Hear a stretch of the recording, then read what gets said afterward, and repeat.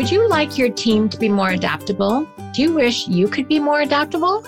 Stay tuned for this very interesting and exciting conversation with Ross Thornley about how to improve your adaptability quotient. Hi, Shannon Waller here, and welcome to Team Success. Today, I am particularly excited because of my friend, partner in crime, Ross Thornley, who is here to talk about one of the most important subjects. It's been talked about incessantly since the pandemic started, and that is adaptability. How people can respond to change, not from a reactive way, but from really a proactive and creative standpoint. And I'm excited because we're going to do a deep dive into the topic, but also, Ross, you have been so inspired by this topic that you co-founded a company and created a whole technology around it, which we're going to dive into as well. So thank you very much for joining me today. Thanks, Shannon. Always look forward to conversations with you. Same here. I know we'll have fun. So before we jump in, I would love to have people know a little bit more about you. You and I started kind of our official friendship relationship around a table. I think it was in a hotel in England, in London, where I had gone over to do an event. I'd taken my daughter, who was 15 at the time, and we sat for hours talking about a variety of things, coach, marketing. So you have a history before and after that, but if you want to jump in with how did you get started? And then we'll get to why is adaptability such a critical topic for you to dive into? Thanks, Shannon. Yeah, so my background, I was brought up in a family where both of my parents were teachers. Mm-hmm. And that kind of environment of how you adapt, how you figure out who do you want to be in the world.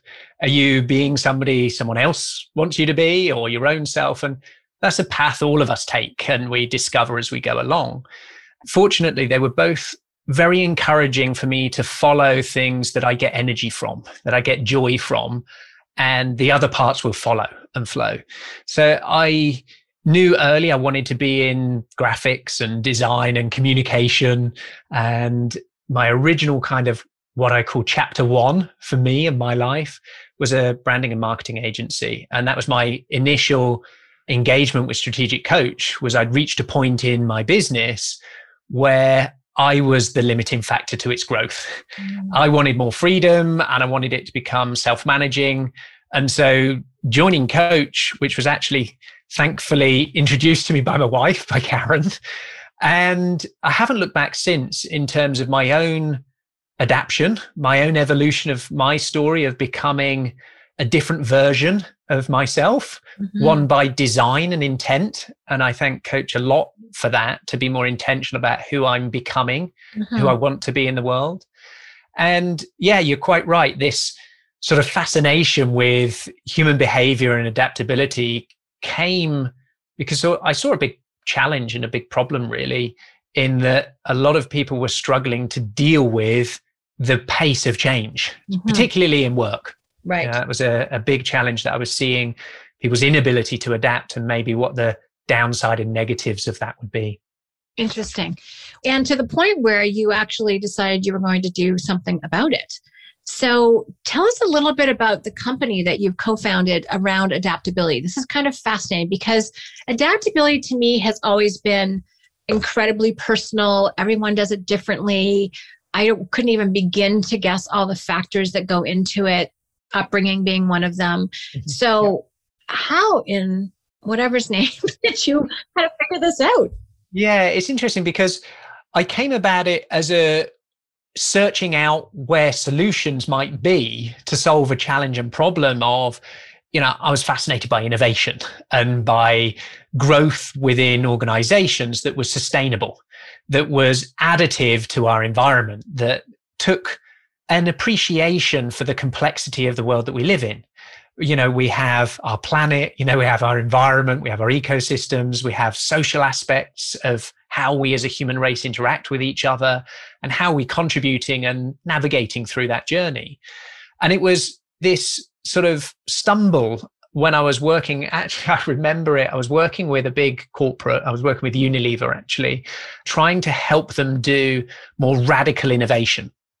and driving things through imagination, not through productivity and efficiency. So a lot of innovation was driven through productivity and efficiency over the last, number of decades, getting lean, getting efficient. How do we ensure that our value proposition has more margin? We get more geographical reach, those kinds of things. And the real edge and the real fringe is very difficult when you've got reward of something that's giving you today.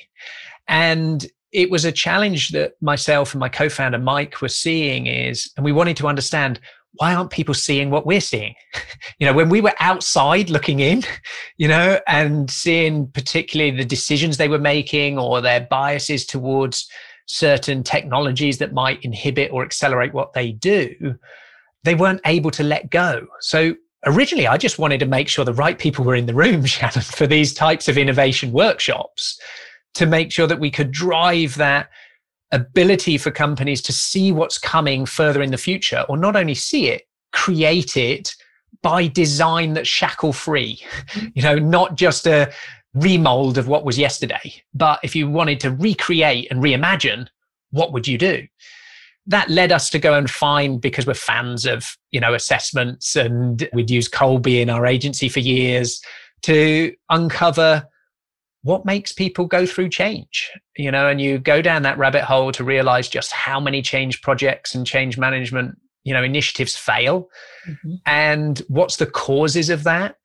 And that led us to adaptability in its broadest context, and the good news is it's a skill we can learn, and it's a muscle that we can improve. It's not something that you're either born with or not. So that was one interesting piece, Shannon. I think that is so critical to appreciate. It's not just, as we like to joke around, factory installed, your ability to adapt. It is actually a skill that you can cultivate, that you can develop. You can, build those muscles and those little fibers in your being. I also now understand why one of your different facets of adaptability is your ability to unlearn. To not be shackled by the past, which is interesting. Now I understand where that comes from. So let's jump in. So we've talked about, what adaptability is. It's the ability to respond and not be held back, as you said, not shackled by the past.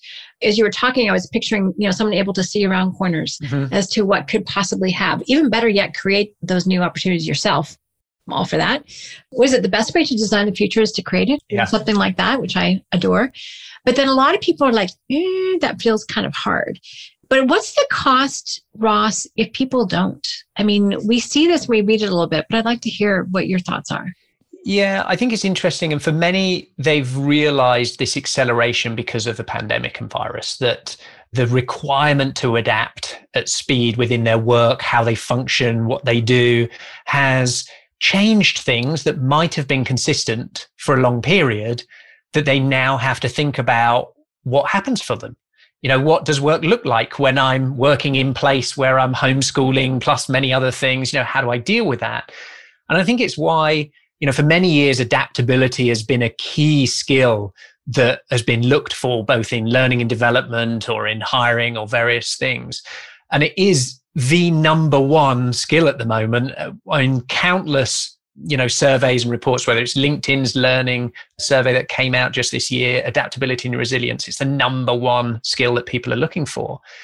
And to come to your point around what is it and how does it work and what do people do in order to improve it? This has been a journey for a number of years to figure that out. And I think we're just at the beginning, Shannon, and starting this company, I can see being endlessly fascinated by to expand humanity's understanding of it so we can then leverage it. And our purpose is to ensure no one's left behind.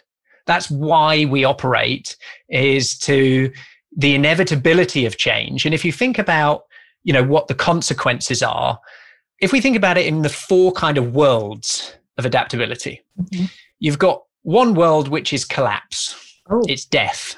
Okay. So if we or a system, internal or external or something, isn't fit for its environment and it hasn't adapted to exist well, it collapses, it dies. Yep. The next world from collapse is survival. Okay. So this is where we have things like coping.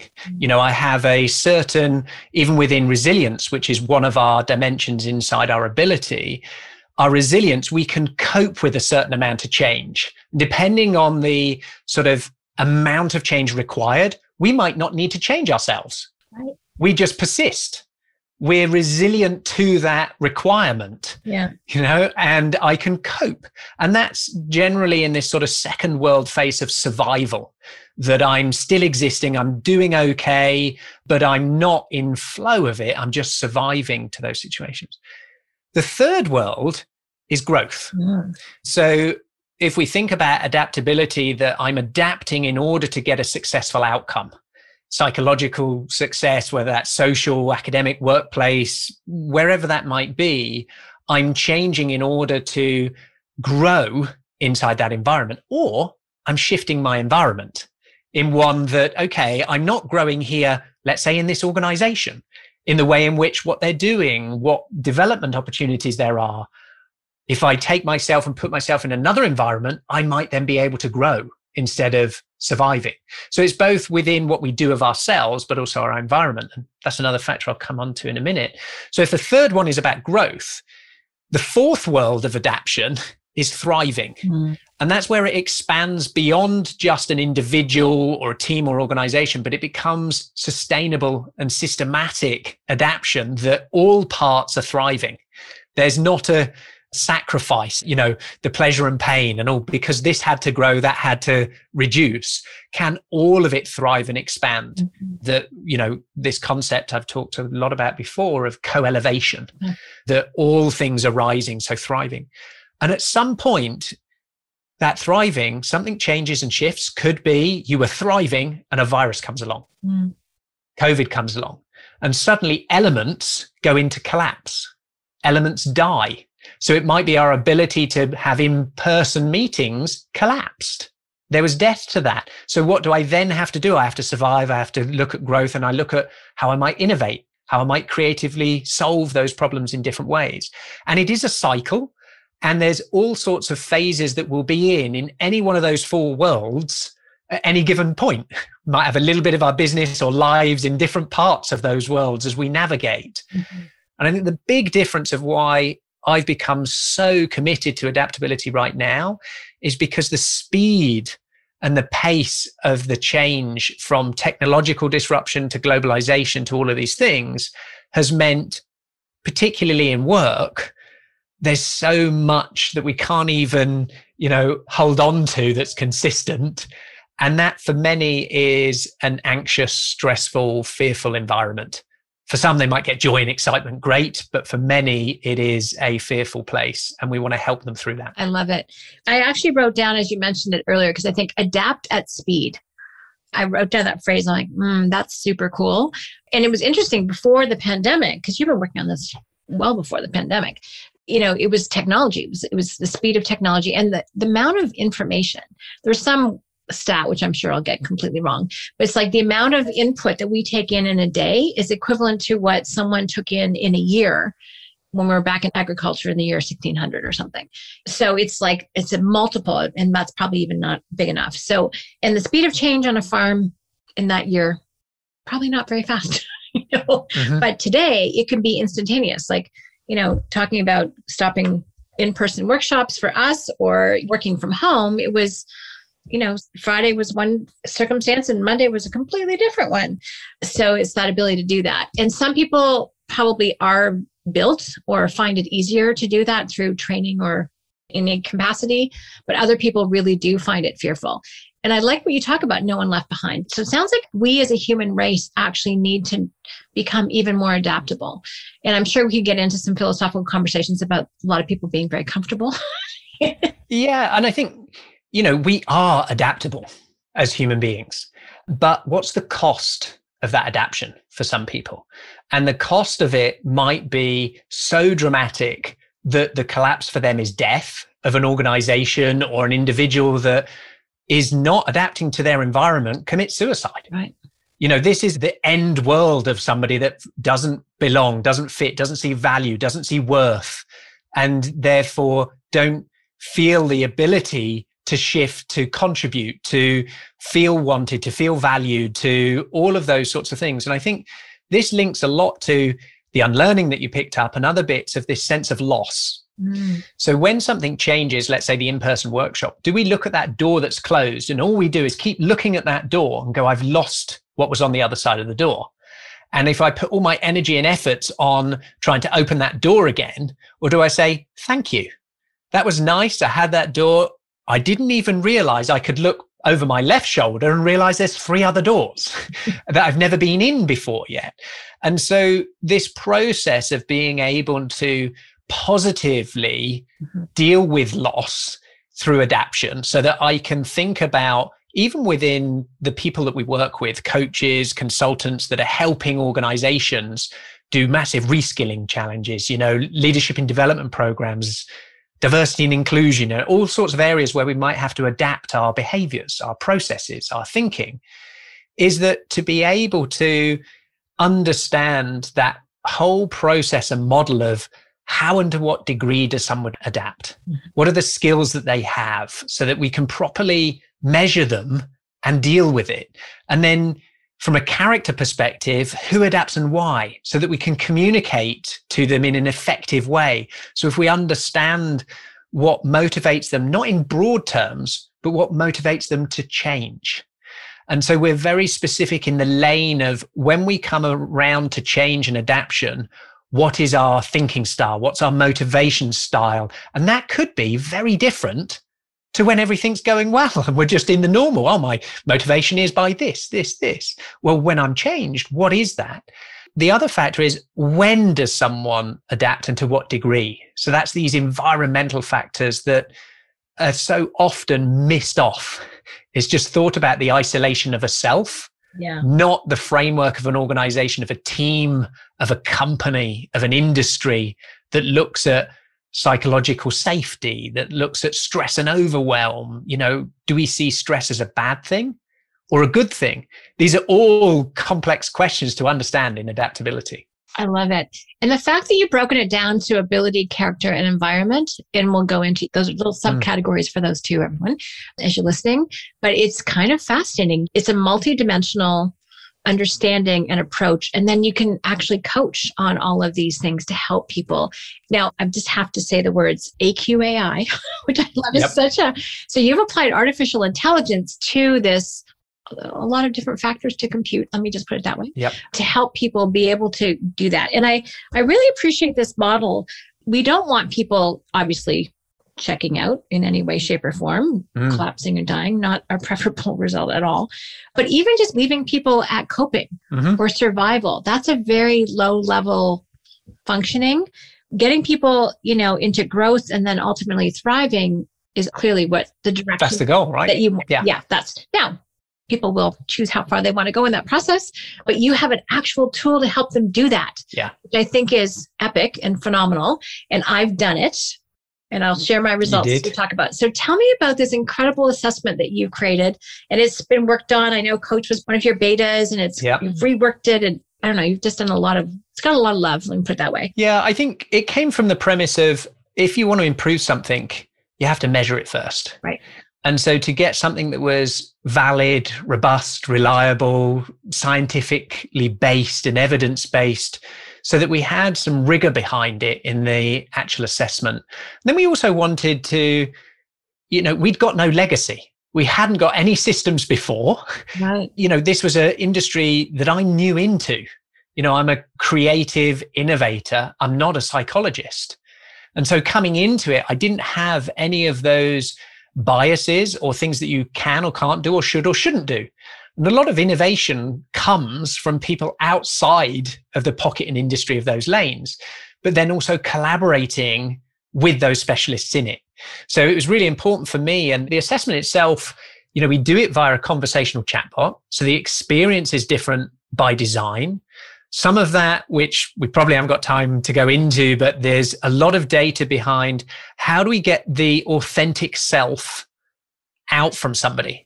Do we show up the way that we want somebody? Am I answering it to get something, or am I answering it because it's my true self?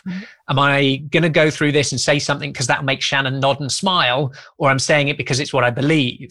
And within assessments that are self, directed assessments, it's always been a challenge of is it their authentic self showing up? So we wanted to get it as close to feeling like a conversation, less assessment test-like, but still be valid and robust. And then shift it easily in terms of the experience into digestible results and a dashboard that everyone gets. And then into the important stuff is, so what? How do I improve it? And so we're building out this model of not only a community of coaches and consultants. I think in the last 7 or 8 months, we've certified nearly 100 coaches and consultants in about 20 countries. And it's just been amazing, the breadth and experience that people have been coming in, because they see this as an opportunity to put in their propositions in how they can create value for their clients by understanding adaptability and helping their companies through change.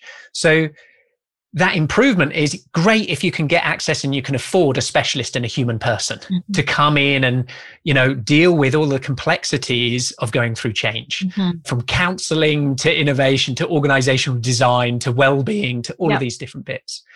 The other part is, how can technology serve? How can we allow people to understand, this is my mindset. This is where I am in unlearning. This is my mental flexibility. If I want to improve that, what can I do? And we're building essentially a Jarvis, like Iron Man, assistant to give everyone access to a digital coach that can give them interventions that understands their score, how they learn, what their context and goal is. Do they want to reduce stress? Do they want to drive innovation? What is it? And then start to give personalized interventions for them at a very affordable rate, rather than humans are, it's hard to scale that and the costs of. And the last point I'll make, Shannon, is this isn't a pursuit to replace humans. This is about augmenting and to reach areas of the underserved. And that's a fundamental part for us. It's really interesting. Well, and I think of people who, you're an innovator, a visionary, I am as well. And so we're often the ones instigating the change. I love change when it's my idea. Don't we all? Not so much when it's imposed, which I think has actually been part of my drive to always be at or very close to the top of an organization, because I don't like being at the effective things. It's actually, I realized, part of my strategy over the years. But for someone who's within an organization who may not be in those leadership meetings, and that's not actually where they want to be, but then they're being affected by those decisions, or the, leaders are seeing, oh my gosh, we have to transform ourselves. But, 20 steps back, someone's like, we have to what? Why? Yeah. And it's bridging that conversation. So, and that's most everybody. Very, very, very few people by definition are at the head of organizations making those decisions. And some of those people are having trouble adapting, right? So this applies to everyone. It does. And helping people understand that. And so I think getting a baseline, I have to tell you, having measurements for these things was cool. It was so wild. I'm like, oh, I didn't know you could measure that. Yeah. You can measure grit, everybody. Yeah. How cool was that? And then which ones do I want to improve? And learning was one of them, by the way, just so that So I just want to give people a taste of the assessment, because it's so, I was going to say so yummy, but you know what I mean. And I also just want to give a definition, because it's so brilliantly written here. AQ, or adaptability quotient, is a holistic measure of workplace adaptability. So that's really where you focused it. The higher your AQ, the more likely you'll be able to recover from setbacks, find alternative solutions to problems, and embrace change. Right? So very, very, very clear exactly what your mission is. I love that. All right. So let's just jump. Can we just jump into some of the bits? Because you know me, I love to get specific. So there's ability, which has a bunch of different characteristics. I know we won't have time to go into them all. You already mentioned some, but let's just talk about ability. I found it really interesting that you said AQ ability can change over time as you learn and grow your skill set. As we talked about. As a result, it has the greatest impact on your AQ score. So it's a portion, it's actually, I think, the largest portion, and it's the one that you can change the most. This is not static. You are not stuck with a number. So let's go into what are the different specific components of ability? Yeah, so inability. So if we think about this as the question it's trying to look at is how and to what degree do I adapt as an individual? And the 5 areas that we cover is grit, mental flexibility, a mindset. And so this isn't necessarily just about growth or fixed mindset. It's your mindset around change and adaptability, resilience, and the other one, unlearning, which is a fascinating area. And with each of these, what's really interesting is it's not just about getting all high scores in terms of a large number. Whilst we do have a growing global average, so for everyone who does the assessment, they then can see from as the database in real time is expanding with new people going through it, you can see where you might be on your grit scale in comparison to the global average. That may or may not be helpful for you. When you then start to look at it from a team basis, we look at the distribution of any of those dimensions across a team and the averages across your organization. So they're really helpful to indicate, like you said, to have a benchmark or a status quo of where you are. And I think what's interesting as you dive deeper into them, take grit, for example, we might think of this as a really important trait. In fact, Forbes just released another article today from the HR Council at Forbes listing the 14 top skills again that, people need. Adaptability is in there, resilience is in there, and so is grit. And grit can be both helpful, but it might also be harmful for us, depending on the context of where do we apply our grit. Because we might apply our grit and be thought of as stubborn, or, we actually are so committed to something, we can't look to the left or look to the right. So we might not be as mentally flexible to look at different alternatives or various things. So it really depends on what the role you have and the role you want to have as to what the perfect makeup is of a profile of skills in those ways. So grit is one like that. And if I may, I'll just talk a little bit more about resilience, because who hasn't, read an article, used the word resilience in any of their context over the last year, I think would be a very rare person. It's something that has come into our lives, and this talk and this word about resilience, and all on the tin, it's, well, to bounce back, and then people start to talk about, okay, is it about bouncing forward? What is resilience? And I give people a little mental model to think about resilience in a couple of ways. If you think about a scale of the intensity of change, so if it's a low intensity of change, something that's not too different to what you're currently doing, at one side of that scale. At the other side of the scale, the intensity of change, it's radically different to what you're doing right now. So if we think about that line that we've got an intensity of change, we might have on that low side things like stability. We're using resilience to absorb it, to cope with it, through persistence. And because the intensity of that change is low to where I am, I can cope with it. I've got a coping capacity. I absorb it in and I use persistence and I keep things stable. If we then move along that line of that intensity of change, and as you move along it, you've also then got an increase in the kind of transaction cost of that change. So the energy or the time or the resources to deal with that change.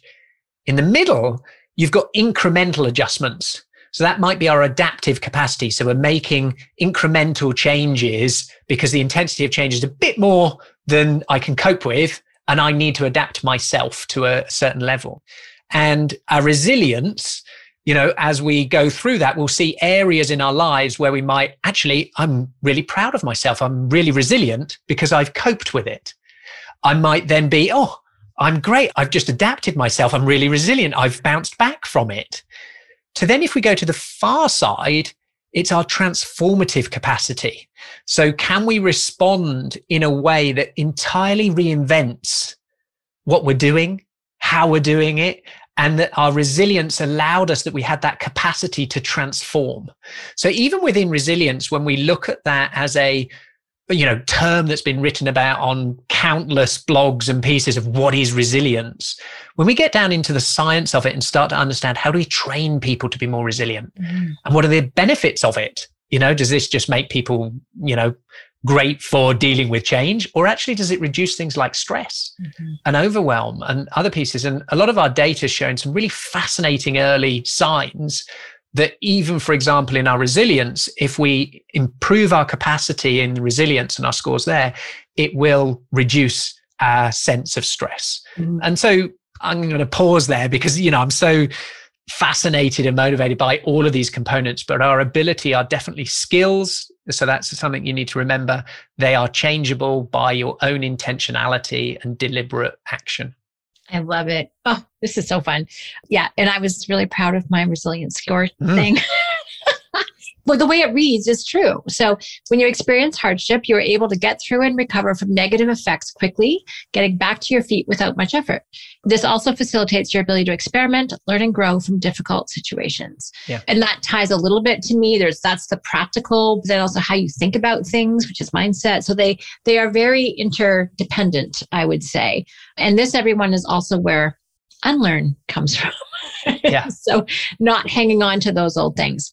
All right, let's jump into character because it's not on the same scale. You do it very differently. Character's different. Not a good or bad, really. It just might, I don't know, explain character. I'll explain character, but I'd love to do just quick 60 seconds on learning for people. Yes, because unlearning, it's not about, I've forgotten something. This is a deliberate action of reevaluating based on new information that's come in.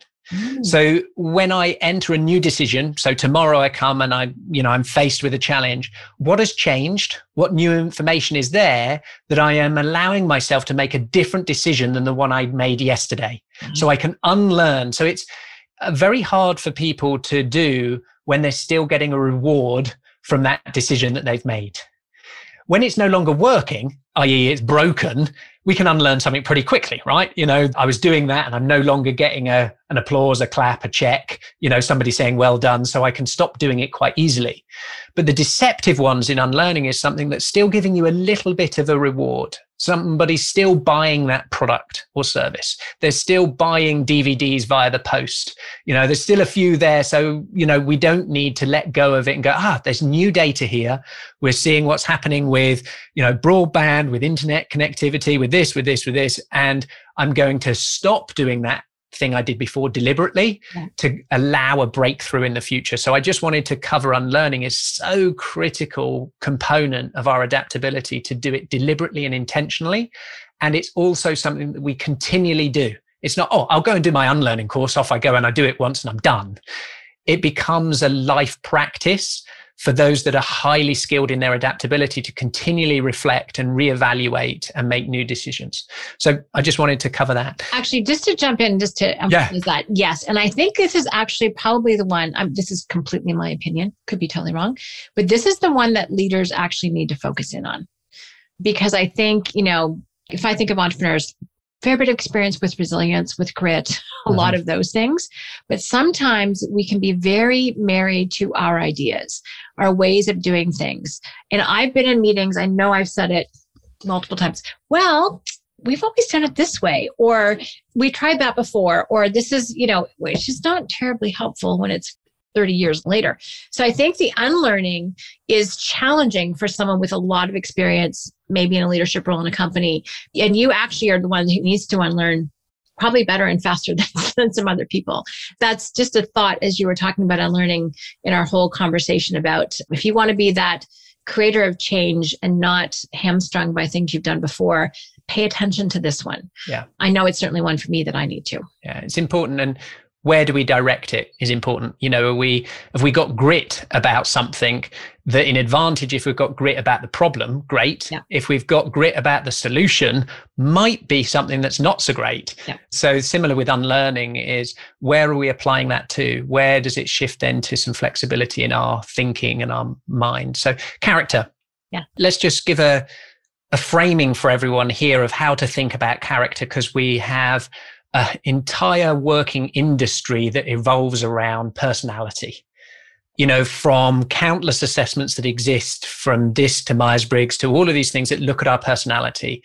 And without going down the rabbit hole of helpful, hindrance, they're part of this mix, right? To understand ourselves. And even with ours, it's an additive to decisions. It's not making the decision.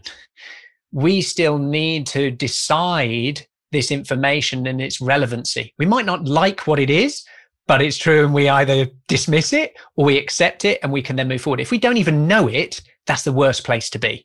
So if we can identify and know these things, that's really important. So character, what we're looking at, and the reason why we chose character was to place it in a different lane than personality or identity.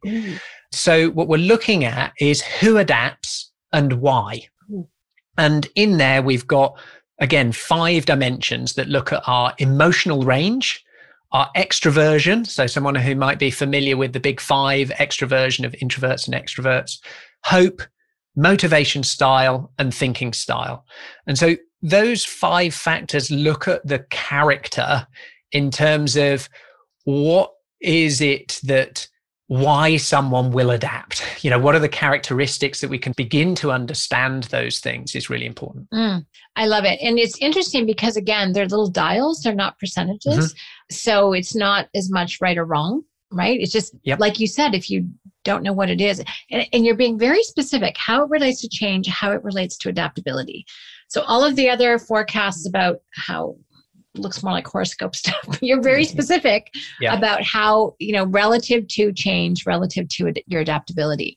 So that's really interesting. Do you have kind of a favorite one in here, Ross, or one that is most surprising for people or most interesting? Which ones do you get questions about? I think there's a couple that we get questions about in this, and it's often an area where people have an opinion already because they might have been exposed to these other things, and it's either in alignment with, or it's not, or they've got questions around their character.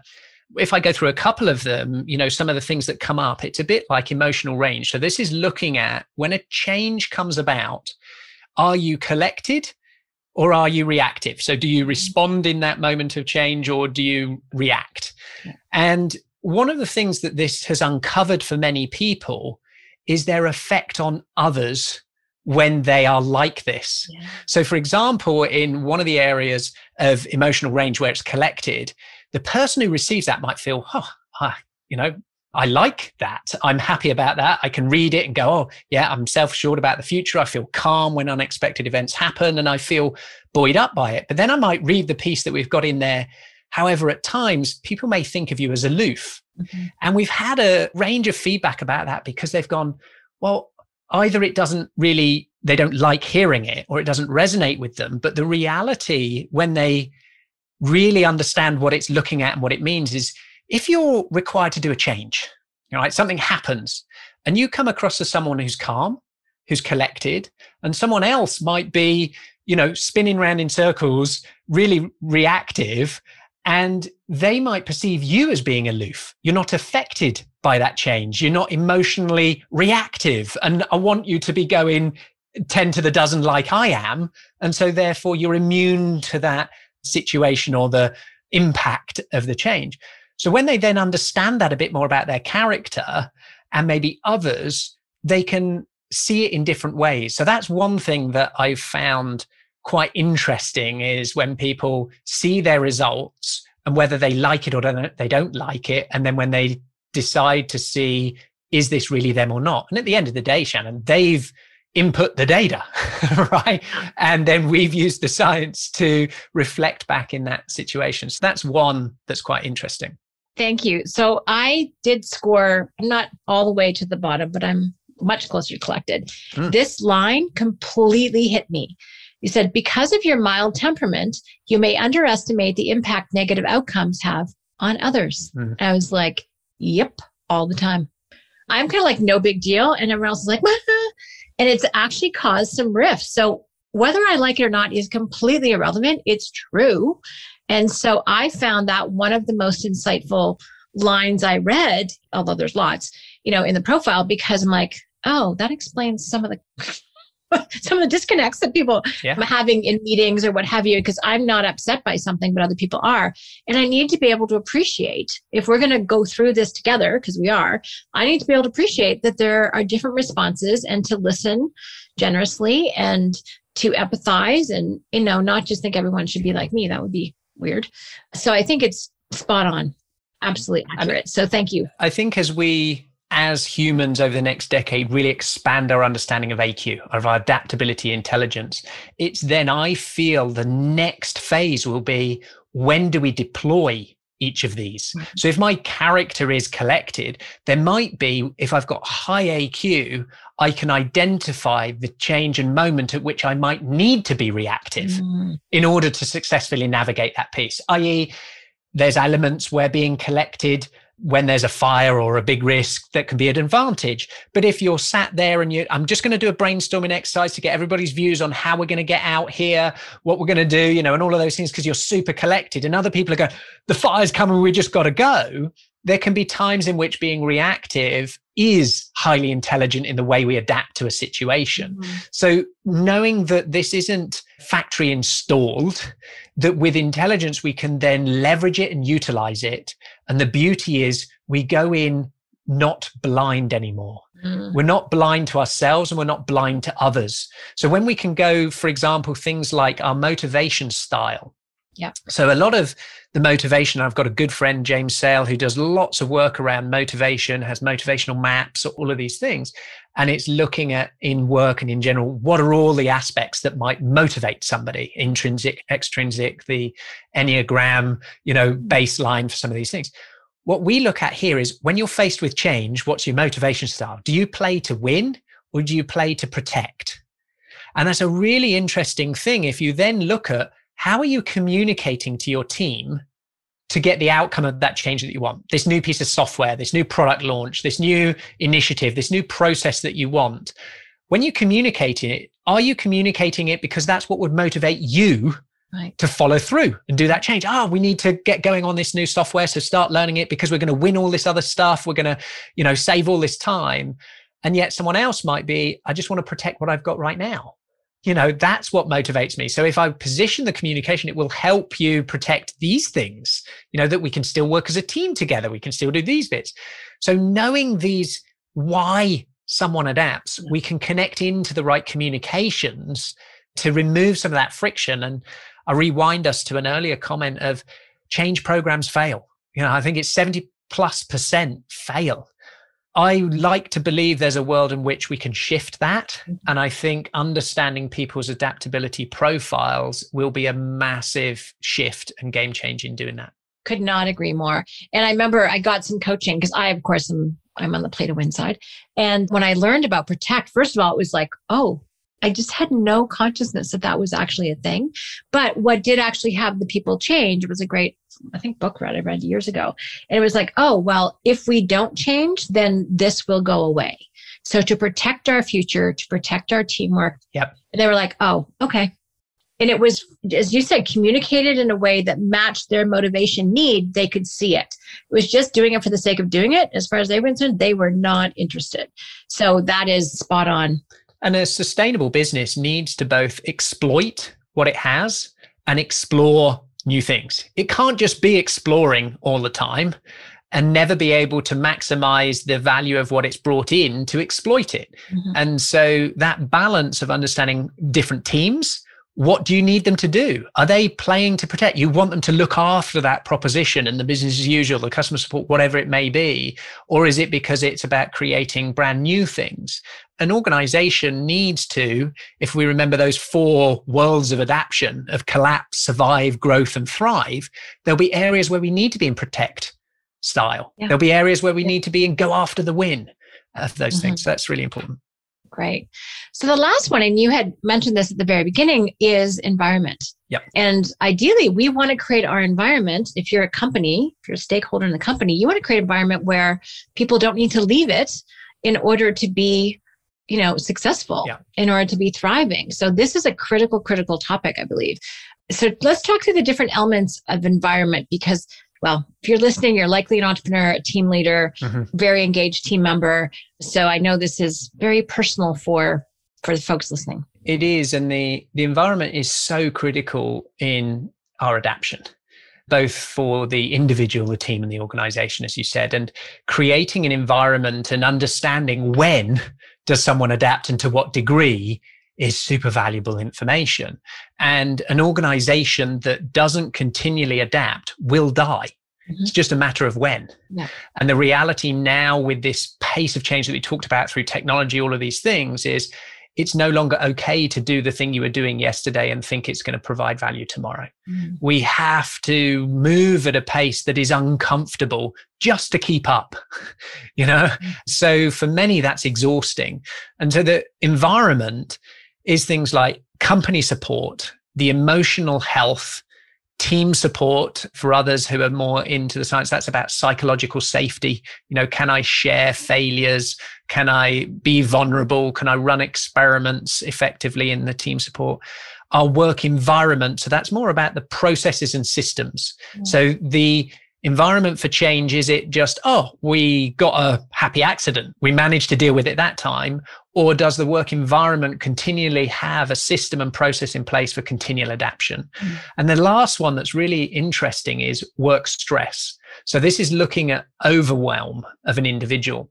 I find this one of the most fascinating because it's an epidemic of our time at the moment that people are, either they're on the fringe of being burnt out, or they're at the other side of the scale of being bored.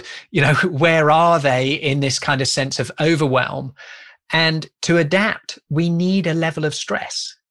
There's a positive aspect of stress. Yes. I talk about this a lot in a lot of our training for the coaches and consultants. It's not just about removing all of the stress, because if there's no stress, there's no change. If there's no uncomfort, there's no change, there's no adaptation. So we need to find a balance at which we have a healthy stress that is sustainable, that isn't corrosive, because if we live too long in that place and we're not regenerating and rejuvenating our abilities, i.e. our resilience and these other components, then we are at collapse. So work stress can be an early indicator of burnout. When you look at some of the other dimensions, I know that I've had countless feedback reports and training sessions where we've predicted and identified people at risk. So not enough is people that are potentially, just too comfortable, and they're not really challenging themselves. They're not doing new things that are really beyond their level of what they're capable of. And I think that is an area as potentially damaging to adaptation as one that's too high. And so I find that a fascinating area as well across this environment to understand, when does someone adapt and to what degree? Okay, you have sufficiently just terrified me now because my stress percentage is 0 when I completed this, which was only a few weeks ago. So that's interesting. Yeah. Somewhat terrifying, just saying. So it is in a certain, and for you, who I know you very well, taking that and within the lanes.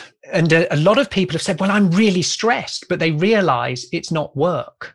They're stressed because of home, and they're blending these things because they're now homeschooling. They're doing all these bits, but they don't feel that they're not able to complete all their tasks at work, or their expectations, or all of these things. So we're focused in on work.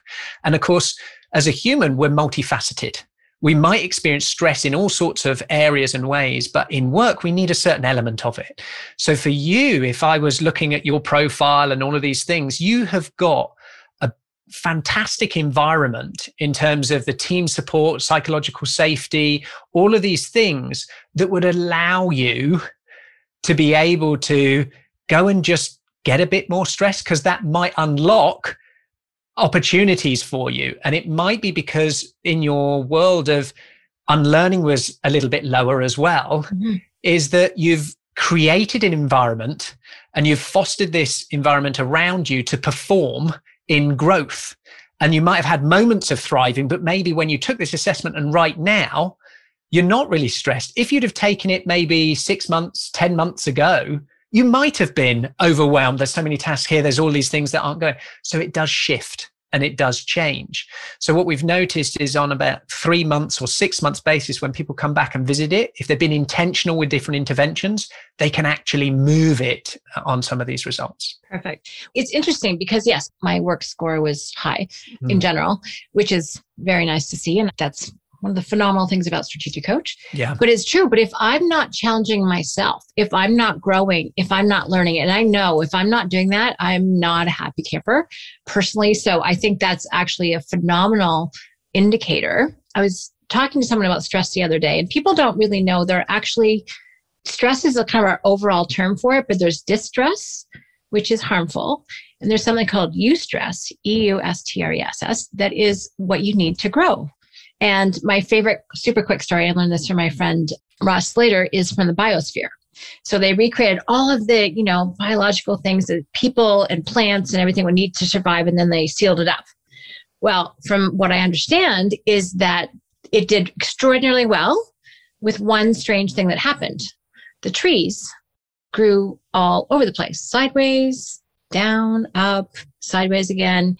And it turns out that trees need wind in order to develop the cells in their bark to stand straight. And they need that eustress in order to be able to actually grow properly.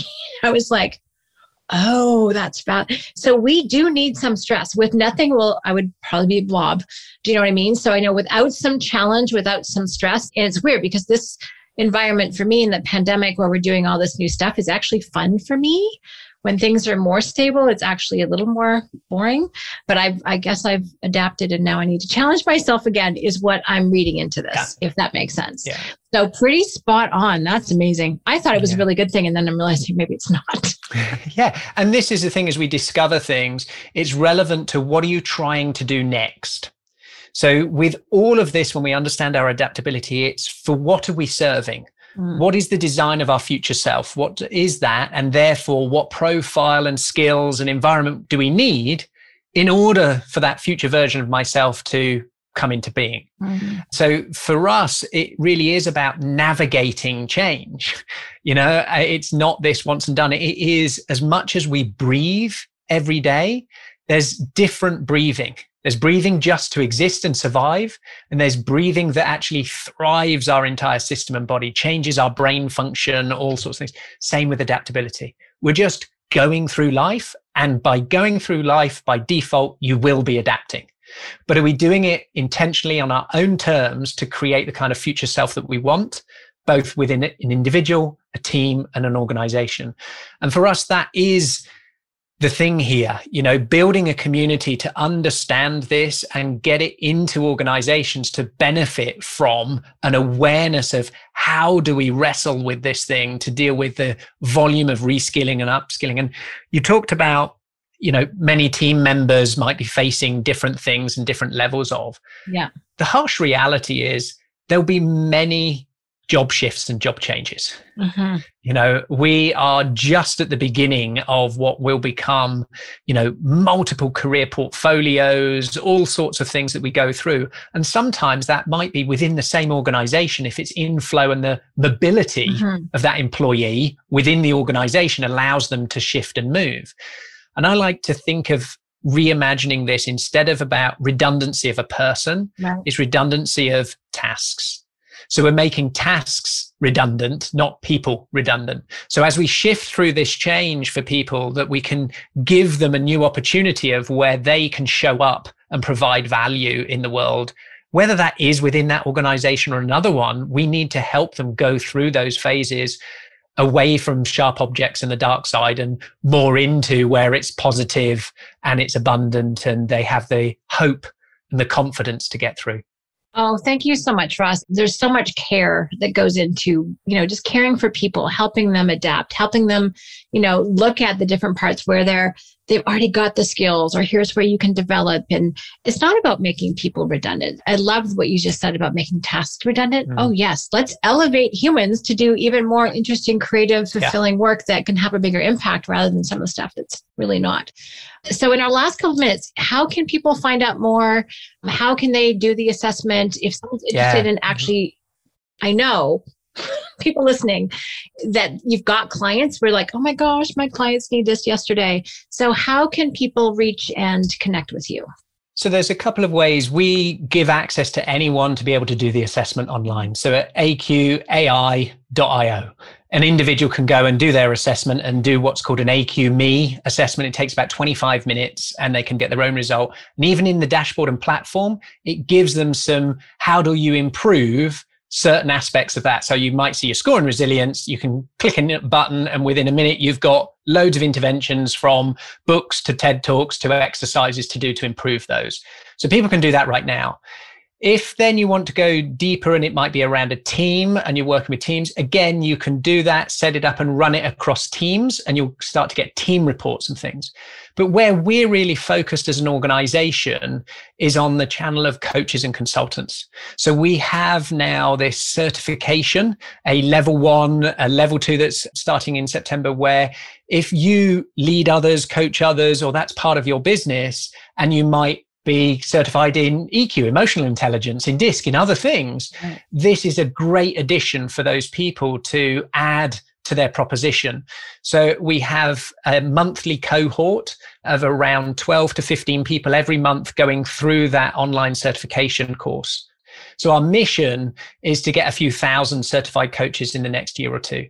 And that for us is how we can then stand a chance of ensuring no one's left behind, so that they get access to the platform, all of the tools to expand the opportunity of working with their clients across the platform. I love it. So aqai.io is what people go to. You've also written a fabulous book called Decoding AQ. So just thank you. This has been so fun. It's funny. I mean, not that I would wish this on anyone. I wouldn't wish the pandemic on the world. However, if you are adaptable, then you are going to innovate and really thrive in this environment. And you have done some incredible work, Ross, and are still doing and continuing to develop some amazing tools to help people really thrive in our increasingly fast-paced world. And that whole idea of not leaving anyone behind. I mean, we all have friends, we have family members, we've got colleagues, people we love who we see struggling. Yep. So this is really relevant to every person that I can think of and that I know. So just thank you. Thank you for the work that you're doing. And again, aqai.io is where to go check this out. I think this is actually one of my new favorite tools, which is saying something. Thanks, Shannon. Ross, thank you so much for your time. Always a pleasure. Thank you. And thanks to everybody at Coach, because we wouldn't exist as a business or our proposition without Coach. That's heartfelt and eternal gratitude. Wonderful. Thank you so much, Ross.